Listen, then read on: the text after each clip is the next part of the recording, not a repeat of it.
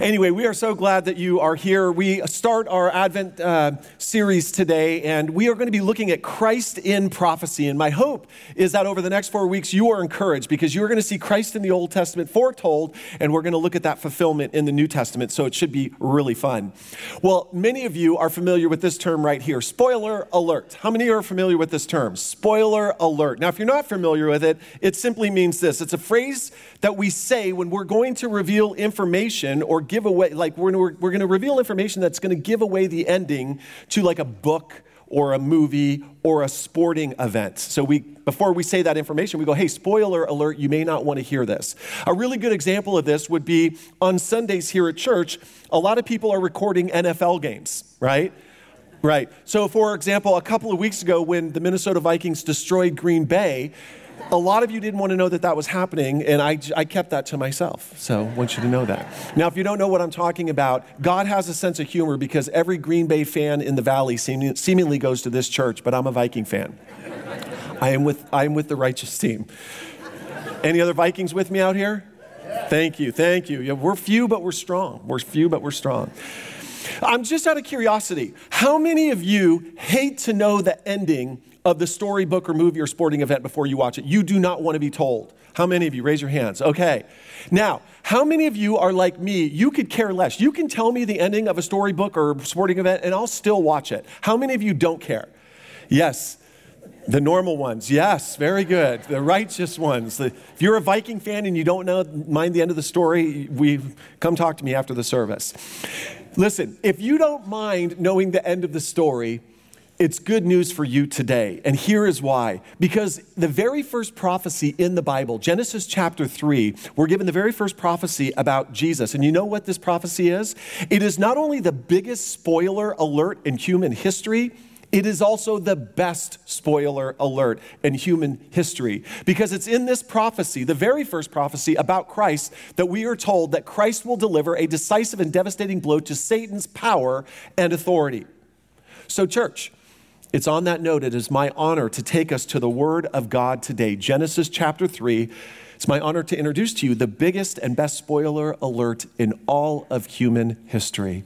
Hear the Word of God this morning.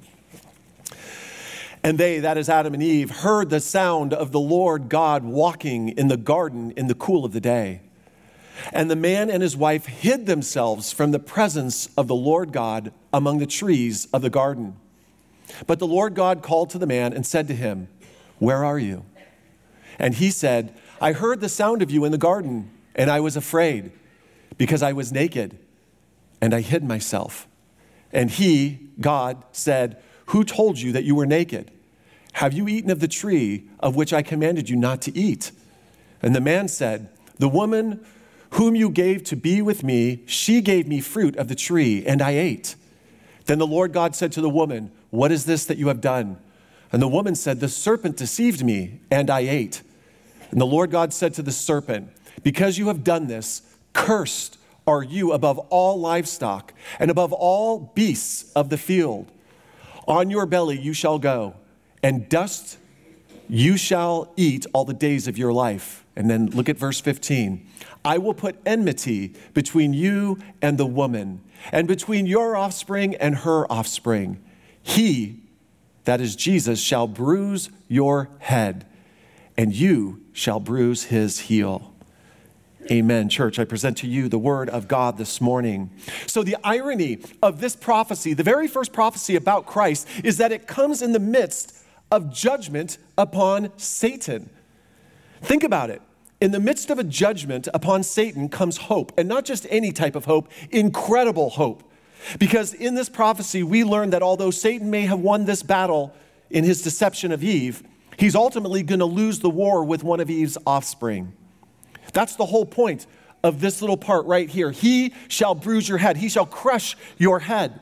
Christ will deliver a decisive and devastating blow to Satan, resulting in his ultimate spiritual defeat.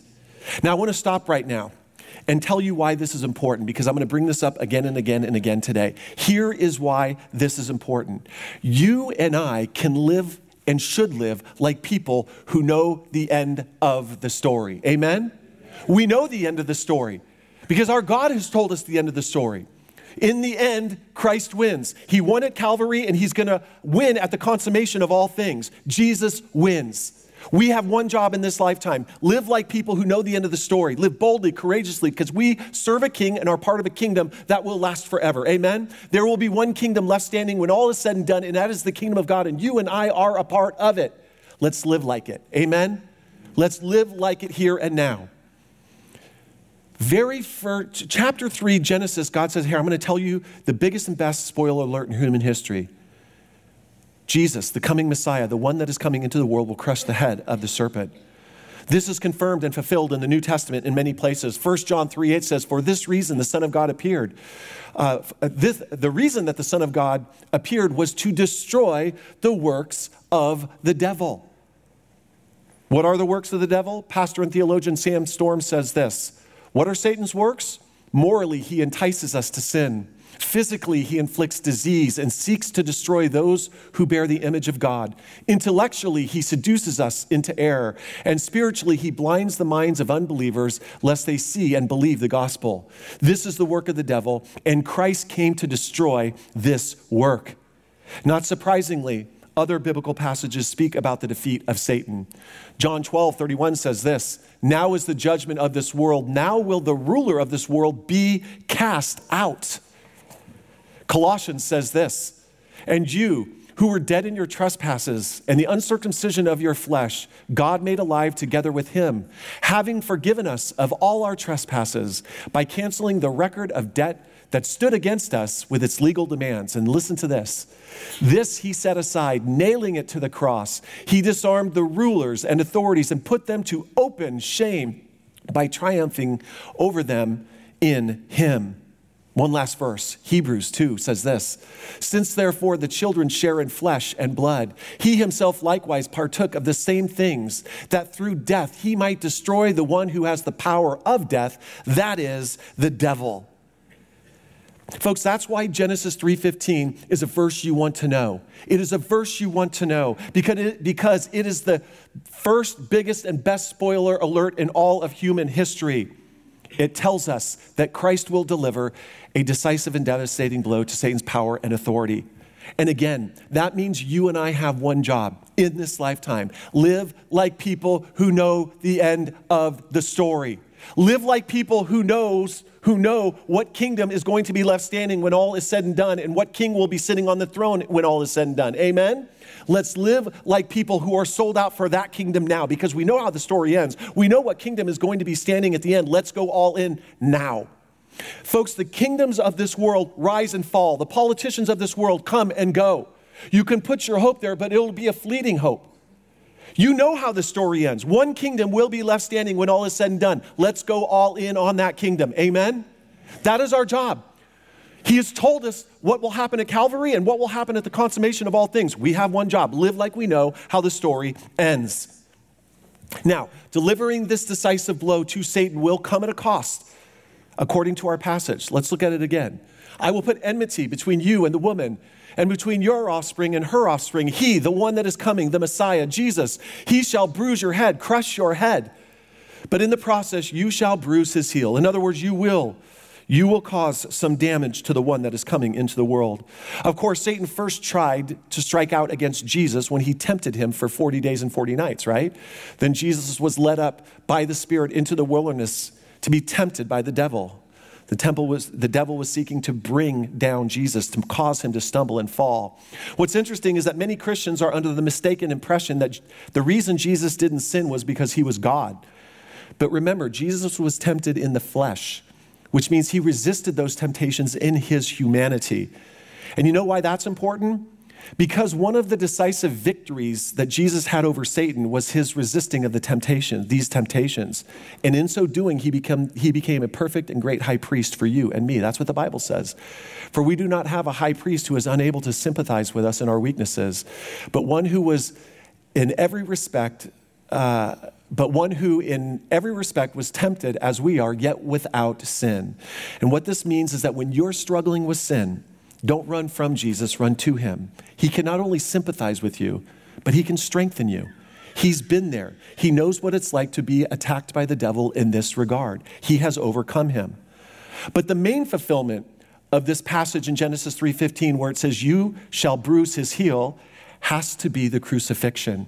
When Satan entered into Judas Iscariot and he betrayed Jesus. And we read about that in Luke. Now the feast of unleavened bread drew near, which is called the Passover, and the chief priests and the scribes were seeking how to put him to death, for they feared the people. Now listen to this. Then Satan entered into Judas, called Iscariot, who was of the number of the 12. He went away and conferred with the chief priests and officers how he might betray him to them.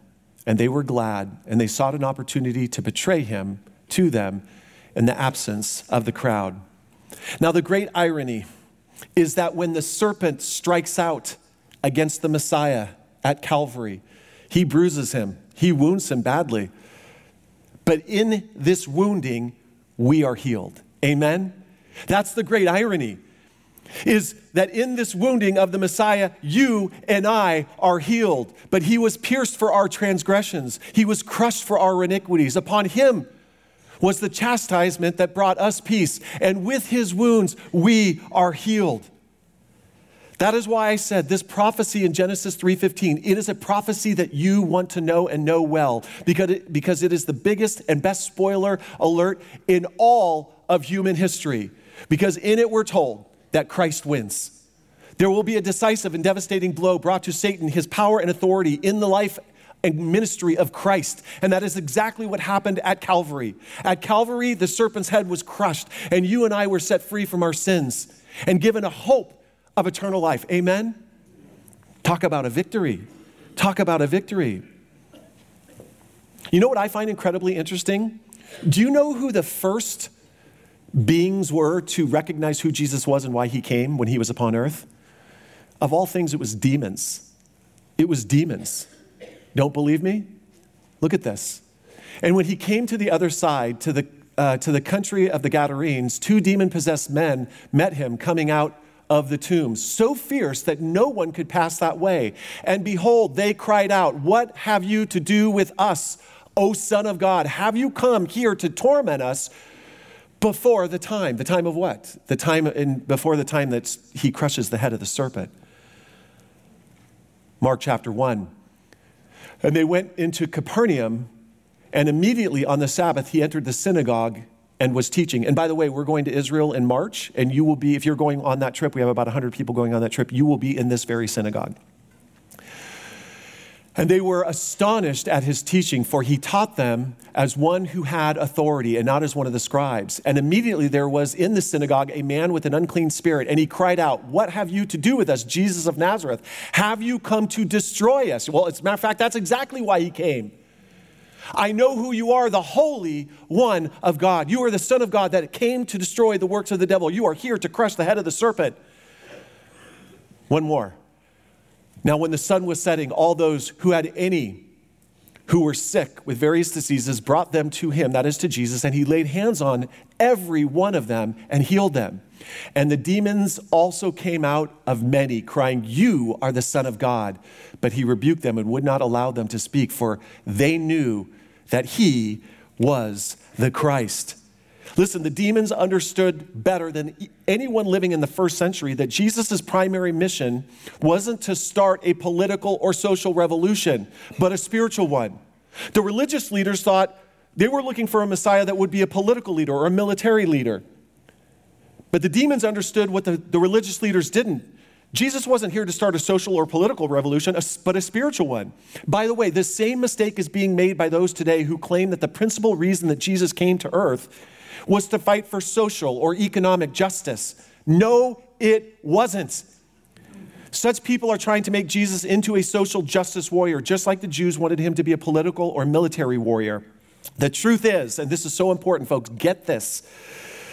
Jesus ultimately came to destroy the works of the devil and to set people free from the bondage of sin and eternal condemnation, and to bring people into the kingdom of light that they might be co-heirs with Christ of all things for all eternity. Amen? This is the promise of the gospel. This is why he came. And while the religious leaders in the first century were clueless to this reality, ironically, the demons weren't. But here's what's even more interesting, and this is where this sermon is going to get really interesting, and I might step on some toes, so fair warning. Perhaps even more telling than what we learned from the demons was what we learned from Jesus himself about why he had come into the world. So church, hear the words of Jesus and why he came into the world.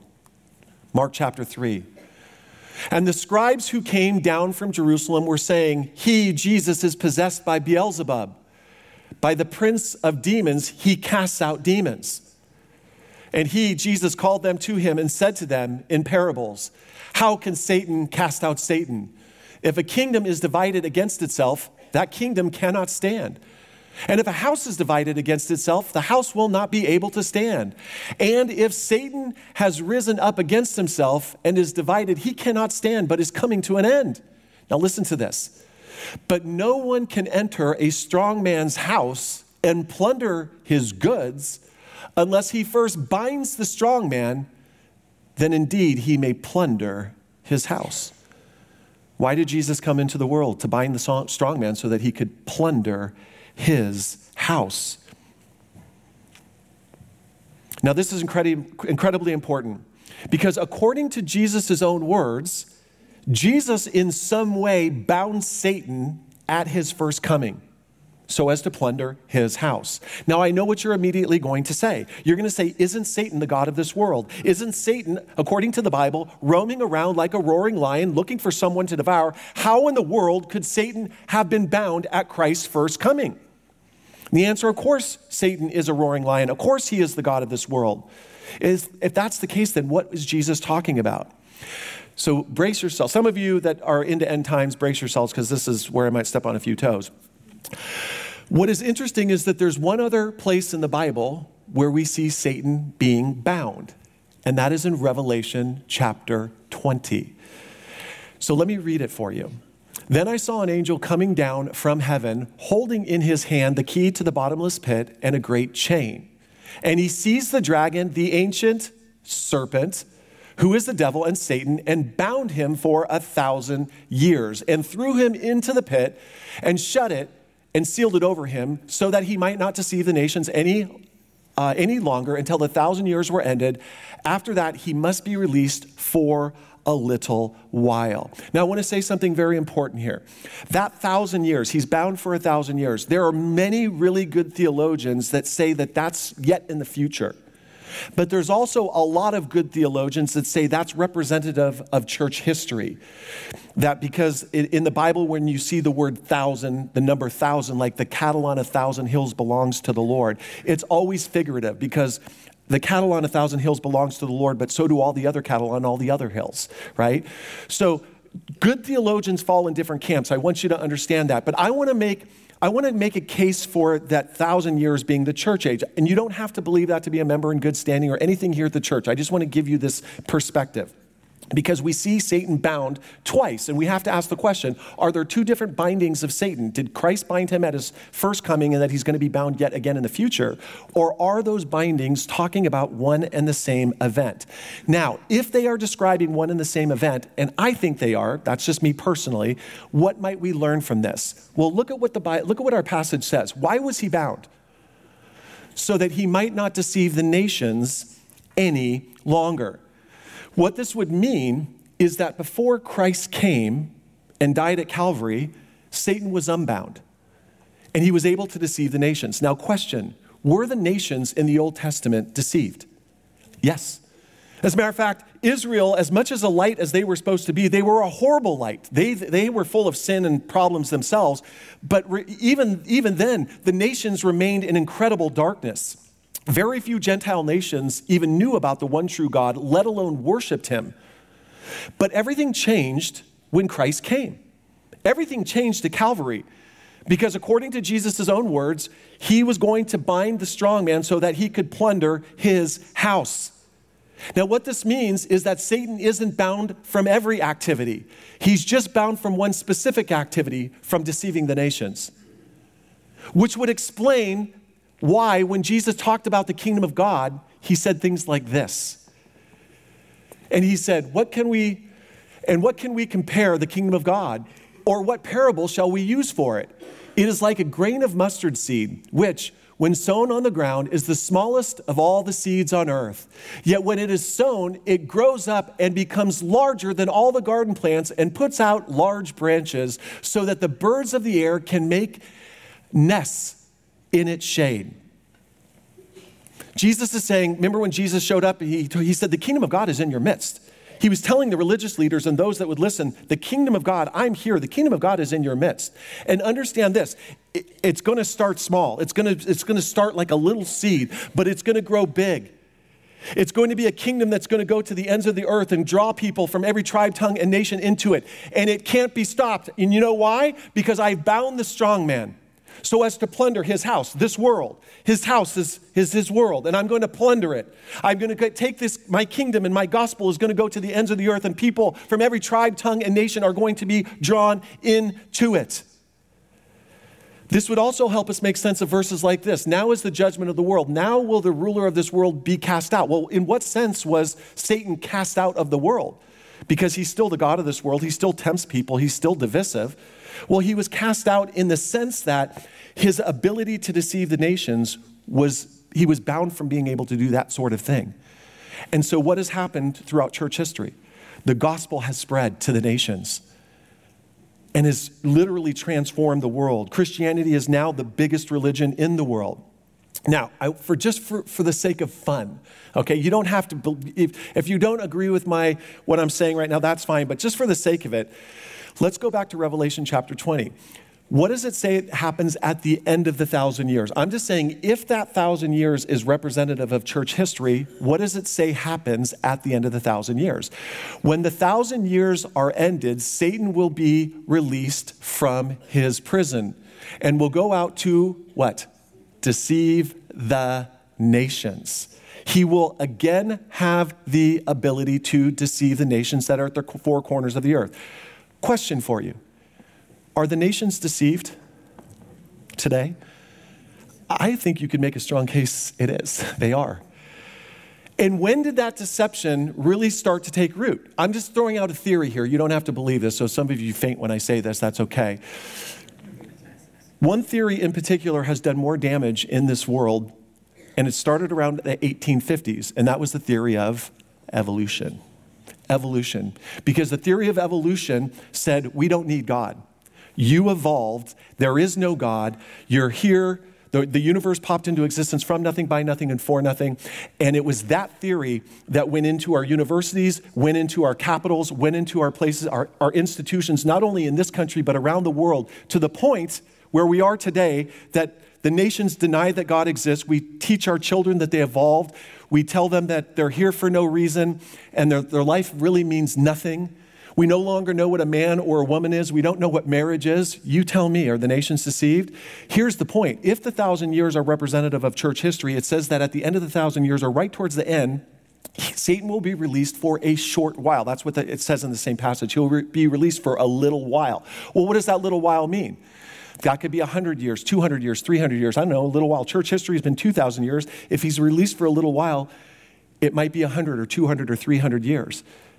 But one of the key signs that you'll know that he is released is that the nations will again be deceived.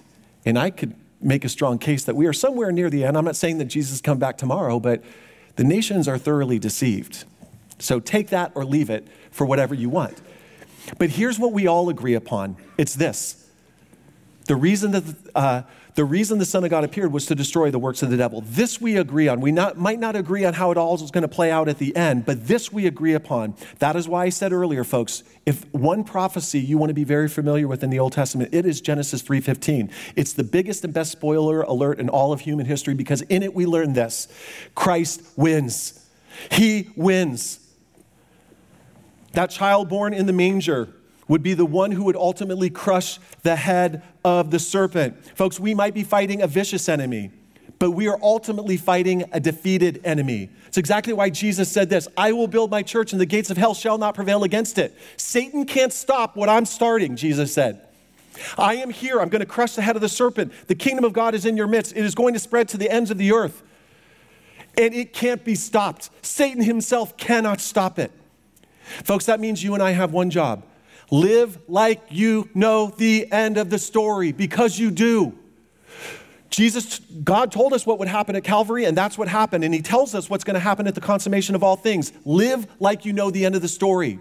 Invest your life in the kingdom that you know will be left standing when all is said and done. Amen? And serve the King that will be on the throne when all is said and done. Kings and kingdoms come and go. Do not put your hope in the people or politicians of this world. You put your hope in the King and the kingdom that will last forever. I don't know where we are with regard to the return of Christ, but we're 2,000 years into church history, folks. And you and I have been called to live in a very crazy time in world history. At a time where there's planes, trains, automobiles. I said it before, I'll say it again. No other generation could have possibly imagined the pressures that you and I face and that we live in today's world. Just the fact that we have electricity has changed everything. And who did God put in this generation? You. I know a lot of us, we go, I'd love to have been alive during the time of Christ, or, at some other time in world history. But I like to think that when God was going, who am I going to put at this point in world history in the 21st century when there's the internet and there's social media and there's all this pressure and there's 8 billion people on the planet and all of the crazy stuff. Who am I going to put on the planet? You and me. I'm glad he put me here. I'm glad he put you here. The question is, will we stay singularly focused upon God's kingdom? Spoiler alert, that child in the manger is the king of a kingdom that can't be stopped. And I've got good news for you. You guys want some really good news this morning? Here's some really good news. The harvest is plentiful. You want some bad news? The workers are few. Why are the workers few? Could it be that many of the workers are focused on the wrong kings and kingdoms and not on the king and kingdom that will be left standing when all is said and done?